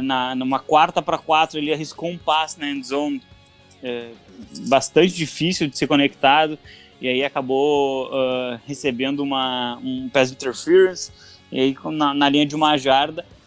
Achei interessante que a comissão técnica confiou nele para ganhar essa 1 jarda passando a bola, ao invés de simplesmente entregar para o running back e tentar ganhar essa jarda, né? E ele saiu, ele faz um scramble para a direita, lança a bola, e acho que o Hamilton recebe e faz o touchdown da vitória. Eu gostei da postura do Lock, acho que mais jogos assim, como essa parte final, podem garantir a ele mais tempo de avaliação, né? Porque se os Broncos perdessem esse jogo, iam ficar 2-5, e aí já começariam sim a bolar o draft. Acho que há uma esperança de pós-temporada ainda em Denver, mas para Los Angeles já acabou. Lembrando sempre que Denver joga sem o Courtland Sutton, que deve ser, em condições normais, o principal alvo de segurança do Drew Lock. Do outro lado, Fernando, dá para dizer que essa derrota e essa inconsistência do Justin Herbert são as dores e as delícias do processo de amadurecimento do time e do quarterback? Com certeza, mano. Acho que o Herbert, a gente até esquece às vezes que ele é novato, né? Porque ele joga como se fosse um veterano de 5, 6 anos de NFL. E hoje ele teve um jogo que você espera de um novato, principalmente de um novato como o Herbert, né? Que chegou à NFL não sendo um jogador totalmente polido ainda. A gente voltou a ver aquele lado de gunslinger dele, né? Aquele lado de pistoleiro, de querer arriscar muito e às vezes acabar comprando bolas que ele não deveria lançar. Lançou uma interceptação dentro da endzone ali. Então foi um jogo normal para um novato, coisa que o Justin Herbert não vinha apresentando, né? Até agora ele vinha jogando muito acima do que era esperado. Então é perfeitamente normal, acho que esses deslizes são perfeitamente aceitáveis e no geral as atuações boas do Herbert têm sido muito mais comuns do que atuações ruins, né? Hoje não foi uma atuação totalmente ruim, como o Fábio disse, o começo de jogo dos Chargers foi absolutamente dominante. O Herbert acabou caindo um pouquinho no segundo tempo, mas ainda assim acho que no geral foi uma atuação no mínimo razoável, né? Então, para mim não é motivo algum de preocupação, acho que é perfeitamente normal que essas oscilações ocorram na temporada de novato, né? Mas os Chargers também têm um quarterback muito bom pro futuro, e acho que ele e o Burrow são hoje os favoritíssimos a levar o Offensive Rookie of the Year. Apesar dessa, acho que da belíssima temporada que o Herbert vem fazendo, o Anthony Lynn ele precisa corrigir um problema sério que os Chargers vem sofrendo, né? Os Chargers, esse foi o 4º jogo seguido em que os Chargers abriram pelo menos 16 pontos de vantagem e tomaram a virada. Isso é uma diferença gigantesca. Se pensar que, assim, que o time vencesse 2 desses jogos, estava com um recorde de 4-3 brigando por pós-temporada. E agora num 2-5, bem difícil, tendo que enfrentar Kansas City mais uma vez, tendo que enfrentar os Raiders 2 vezes. É bem difícil que esse time consiga vencer muitos jogos e voltar para a condição de um wild card. Lembrando que Chargers tinha vantagem de 24-10 no final do terceiro quarto, começava na linha de 20 jardas de Denver depois de uma interceptação, e aí numa 3ª-5 o Herbert acaba sendo interceptado na end zone. No drive seguinte, o Denver anota o touchdown, traz a diferença para um jogo. Então, para uma posse de bola, um jogo que você poderia ter aí 3 posses de bola praticamente de diferença, acaba, como a maré do jogo muda rápido, e eu concordo que como aconteceu muitas vezes nesse século, Los Angeles parece muito perto de ser um time competitivo. E como aconteceu muitas vezes na última década, o Chargers não consegue ser um time competitivo.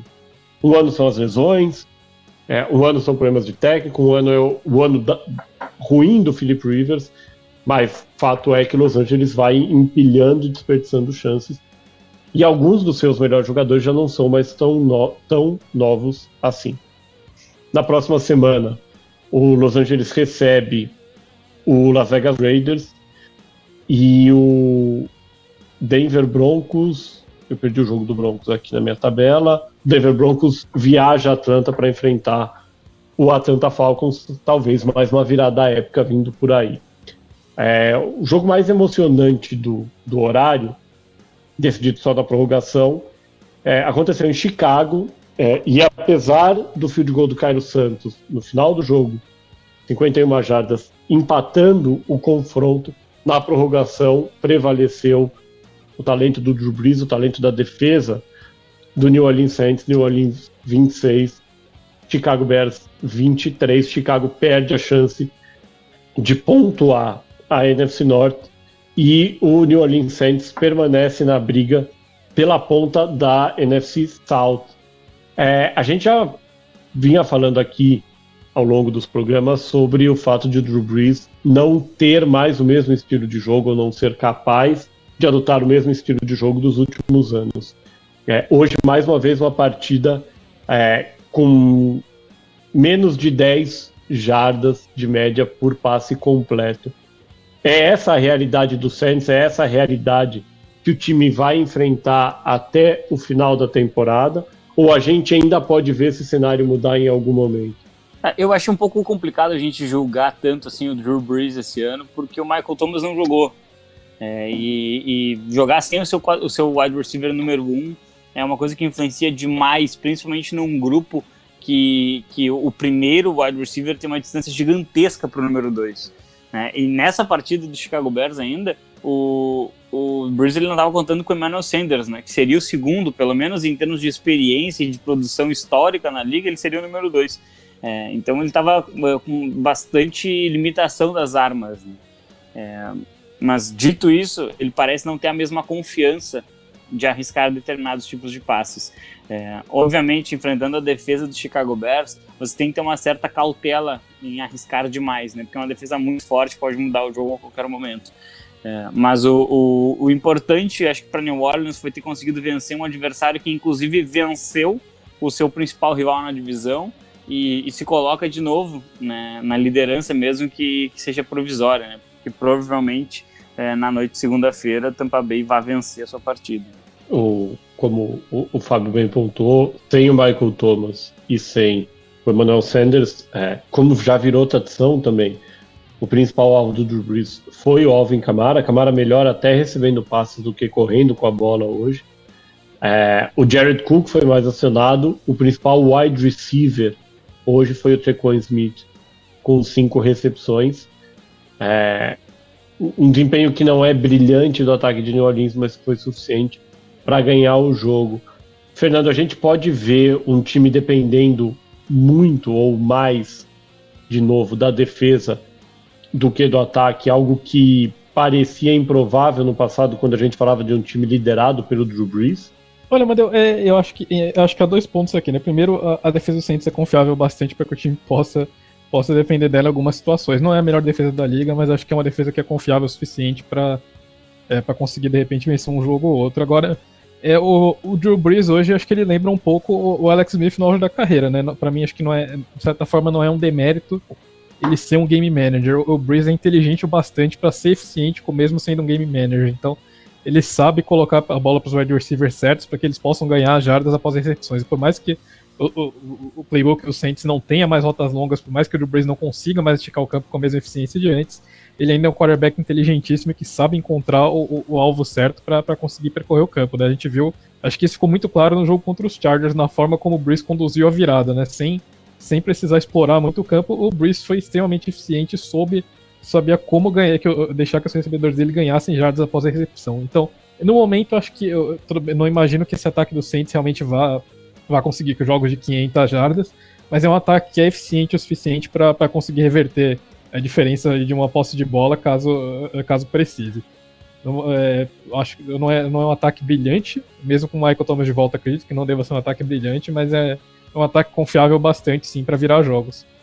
Falando do Chicago Bears, Chicago que tinha a oportunidade de assumir a ponta da NFC North após a derrota de Green Bay. Hoje Chicago tem o mesmo número de vitórias e uma derrota a mais do que Green Bay. Não tem dúvida nenhuma de que o Nick Foles, exceto em caso de lesão, vai ser o titular até o final da temporada. Essa vaga é dele, acho. Não vejo mais o Mitch Trubisky voltando, né? O problema é que a magia do Nick Foles acaba quando ele vira titular, né? Então acho que é uma coisa para os Bears pensarem para pós-temporada, de repente, fazendo uma simulação ali em que o Mitch Trubisky é o titular e o Foles entra como reserva para ativar a mágica de janeiro dele. O time tá 5-3, né? Terminou a primeira metade da temporada, os Bears terminam entre os times que estariam nos playoffs. Você não troca o seu quarterback nessa situação, pelo menos não me parece indicado, porque ele não é o culpado das suas derrotas, né? Então, eu não trocaria o Foles no momento. Por um segundo eu achei que você estava falando do Trubisky. Não, de forma nenhuma. Apesar dele ter entrado hoje, né? O Trubisky jogou hoje. Ele entrou, fez uma corrida, se não me engano, de 3-4 jardas e foi embora. Por falar em corrida, hoje um jogo melhor do David Montgomery, né? Um cara de quem o Bears esperava muito e que vem sendo muito inconstante. E um bom desempenho do Allen Robinson, citado mais cedo pelo Fernando, e que vem se firmando como esse wide receiver número 1 no plantel do Bears. Para vocês, Chicago tem elenco, tem time para desbancar o Green Bay Packers e levar a divisão? Ou Chicago deve lutar por uma vaga de wild card? Para mim tem time, sim. Porque tem uma defesa muito forte que deixa o time ser competitivo até o final de jogos em que outras franquias não seriam, né? O jogo de hoje foi isso, né? A defesa ela foi extremamente eficiente, limitando o ataque de New Orleans. E Green Bay, Green Bay tem um problema grave ali defendendo corridas. Não parece que isso vá mudar. Então eu vejo que há sim uma possibilidade, até porque o calendário de Green Bay é um pouquinho mais difícil. Na próxima semana, o New Orleans Saints faz o clássico da NFC South contra o Tampa Bay Buccaneers, o jogo que está previsto por enquanto para o Sunday Night Football. Se tem uma coisa que a temporada da NFL em meio ao coronavírus me ensinou é que os jogos são todos previstos. E o Chicago Bears viaja a Tennessee para enfrentar o Tennessee Titans, e a gente chega agora ao último jogo desse recap da semana 8, que foi a vitória do Seattle Seahawks em casa sobre o San Francisco 49ers por 37-27. Começando por Seattle aqui, pelo time que ganhou. Mais uma performance fantástica do Russell Wilson, se não na quantidade de jardas, pelo menos na forma como gerenciou seu ataque. Hoje, para vocês, a disputa de MVP está entre Russell Wilson e Patrick Mahomes? Eu não tiro o Aaron Rodgers dessa conversa. Acho que o Aaron Rodgers... É que hoje, especificamente hoje, o Patrick Mahomes lançou 5 touchdowns e o Aaron Rodgers perdeu para os Vikings, do Kirk Cousins. Então, isso pode pesar um pouco na avaliação. Mas ao longo da temporada, o Rodgers produziu mais que o Patrick Mahomes, na minha opinião. Então, eu ficaria com o Russell Wilson primeiro, o Rodgers em segundo e o Mahomes em terceiro, porque a gente sabe que é um prêmio para quarterbacks, né? Senão o Aaron Donald teria que entrar na conversa. E, Fernando, do outro lado, se a gente tivesse um prêmio de melhor wide receiver da temporada, o DK Metcalf seria o favorito? Olha, mano, é um sério candidato. Nessa temporada da explosão do DK Metcalf, ele claramente virou o wide receiver número 1, desbancou o Tyler Lockett nessa posição, né? Hoje foi o alvo de 15 passes do Russell Wilson. Na semana passada ele foi muito bem marcado pelo Patrick Peterson e apareceu pouco, mas né, hoje nessa semana o DK Metcalf fez a festa em cima da defesa dos 49ers. É difícil você conter um wide receiver projetado em laboratório. O Fábio sempre brinca que o Metcalf projetado em laboratório realmente é esse caso, né? É difícil você conter um cara que tem esse tamanho, essa explosão física. É um verdadeiro pesadelo para jogadores da secundária conseguirem contê-lo. Então é um defensive end, né? Ele é um defensive end jogando de wide receiver. É inacreditável, assim. O primeiro touchdown que ele anota no jogo de hoje é uma aula de como um atleta corre. porque ele consegue parar, ele consegue retomar a velocidade, ele corta, ele busca a lateral do campo e ele ganha de todo mundo com uma facilidade inacreditável. O Metcalf, ele parece ter sido realmente subavaliado por todas as franquias no draft passado.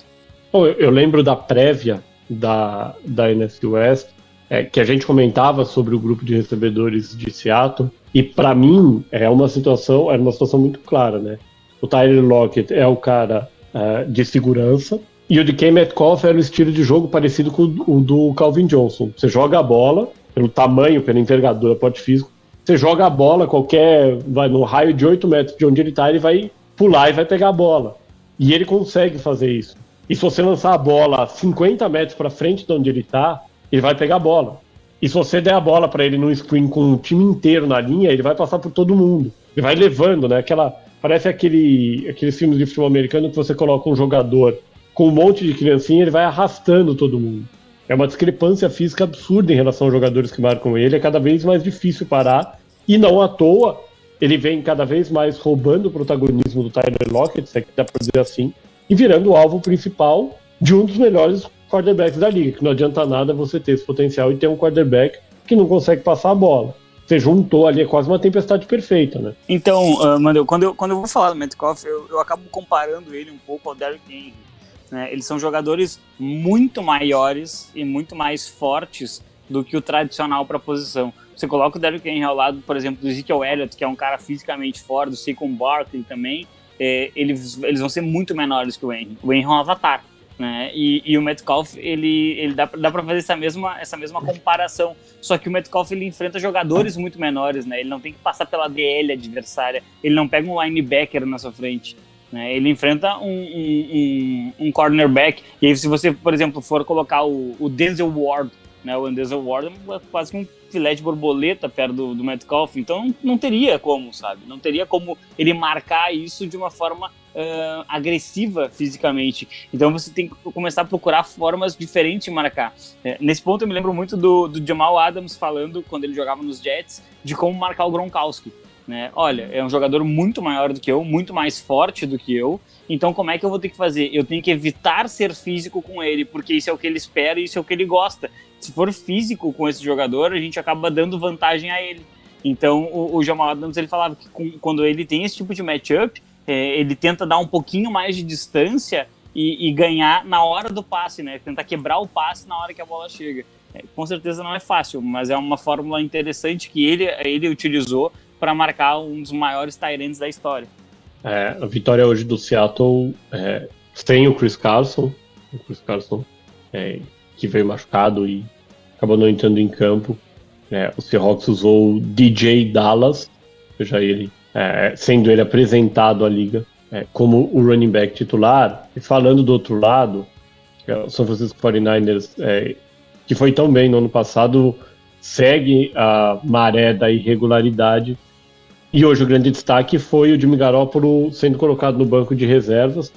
O Nick Mullens entrou bem melhor do que o Garoppolo no jogo. Colocou o time em condição de sonhar com alguma coisa e pelo menos diminuiu o que era um atropelo, né? Porque Seattle chegou a abrir 27-7, o jogo terminou 37-27. Dá para imaginar que o Mullens é o titular na quinta-feira contra o Green Bay Packers? Não, mano, foi uma performance garbage time, né? O Nick Mullens fez a sua melhor imitação de Blake Bortles de 2016 ali. Conseguiu 238 jardas no garbage time, o jogo já tinha acabado. Esse placar de 37-27 não traduz o que foi o jogo, né? Os Seahawks dominaram, foram absolutamente dominantes e o Garoppolo foi substituído muito mais para preservá-lo de novo, né? Como já havia acontecido contra o Miami Dolphins. Mas no momento eu acredito que o Mullens é um bom backup. Acho que ele é um bom quarterback para você ter no elenco caso o seu titular se machuque, mas nada além disso. Apesar o grande problema é que o Jimmy Garoppolo vem jogando cada vez pior a cada semana que passa. E os 49ers precisam urgentemente encontrar uma solução à posição de quarterback caso o time tenha alguma pretensão de brigar por alguma coisa nas próximas temporadas. Acho que ainda não é o caso dele ir pro banco e o Nick Mullens ou o CJ Beathard, quem seja, assumir a titularidade. Mas o sinal de alerta claramente já tá ligado em San Francisco, né? E o Mullens no garbage time é o quarterback dos sonhos da franquia no momento. Que saudade que o Shanahan deve ter do Matt Ryan, e o Matt Ryan deve ter do Shanahan. Com certeza. Dá para imaginar. Assim, São Francisco hoje, o jogo terrestre foi inexistente, né? O Jamichael Hasty foi o principal running back, o Tevin Coleman fez praticamente nada. Dá para imaginar que se São Francisco não chegar aos playoffs, o que parecia absurdo no começo da temporada, mas nessa atuada parece bem impossível. A gente vai ver muitas mudanças na franquia do ponto de vista ofensivo? Acredito que sim. Ficou bem claro, na verdade, que a defesa conduzia muito esse time do 49ers, né? Foi o que levou eles ao Super Bowl e acabou sofrendo com muitas lesões nessa temporada. Mas acho que possam sim ocorrer algumas mudanças ofensivas bem significativas.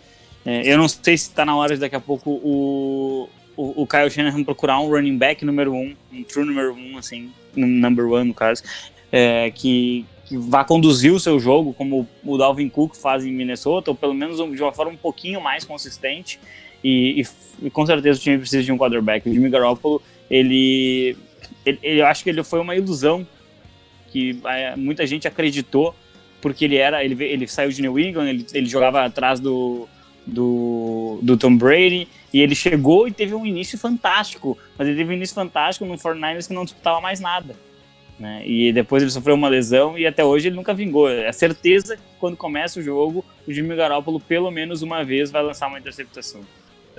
É complicado falar, porque o grande problema que os 49ers precisam de uma mudança mais urgente, sem dúvida, é a posição de quarterback, né? Eu acho que o Shanahan ainda insiste com o conceito desse conceito de comitê de running backs no backfield. Já acredito que não é muito do perfil do Shanahan como head coach procurar um running back número 1, gastar recursos para trazer esse jogador, né? Acredito que ele deve seguir com esse comitê que vem funcionando, vem sendo bem eficiente. Mas a posição de quarterback é urgente. Os 49ers precisam buscar um jogador para a posição, porque o Garoppolo claramente não é a solução. O problema é que você tem 48 milhões investidos no Garoppolo pelos próximos 2 anos, que time algum na NFL vai aceitar assumir. Então os Niners colocam numa situação complicadíssima, tendo a posição mais importante do jogo ocupada por um jogador que não tem condições de conduzir o time até onde ele pretende chegar. Bom, na semana que vem, como a gente já falou, o São Francisco abre a semana 9 em casa contra o Green Bay Packers no Thursday Night Football, e o Seattle faz um jogo de 2 times que vêm muito bem, um jogando melhor do que o outro, enfrentando o Buffalo Bills fora de casa, um dos jogos mais interessantes do primeiro slot do domingo.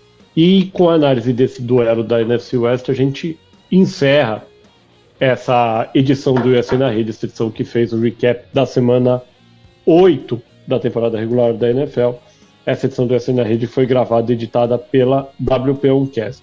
Grave o seu podcast com a WP1Cast você também.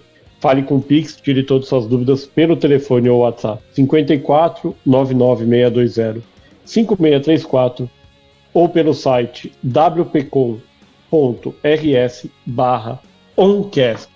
Eu aproveito para me despedir da nossa bancada que vai dormir tranquila, porque amanhã, segunda-feira, é feriado, dia de finados, mas também pelas vitórias deste domingo. Fernando Ferreira, foi um prazer. Valeu, Mandel, valeu, Fábio, Pix, obrigado a todo mundo que nos ouviu.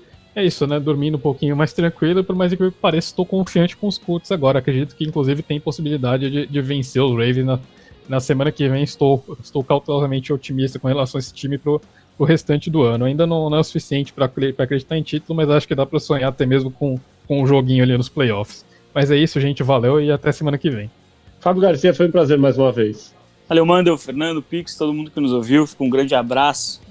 Lembrando sempre, quem puder ficar em casa, manter as mesmas recomendações. E acho que a próxima semana ela vai ser bem interessante. A gente tem jogos no prime time bem mais interessantes do que nesta.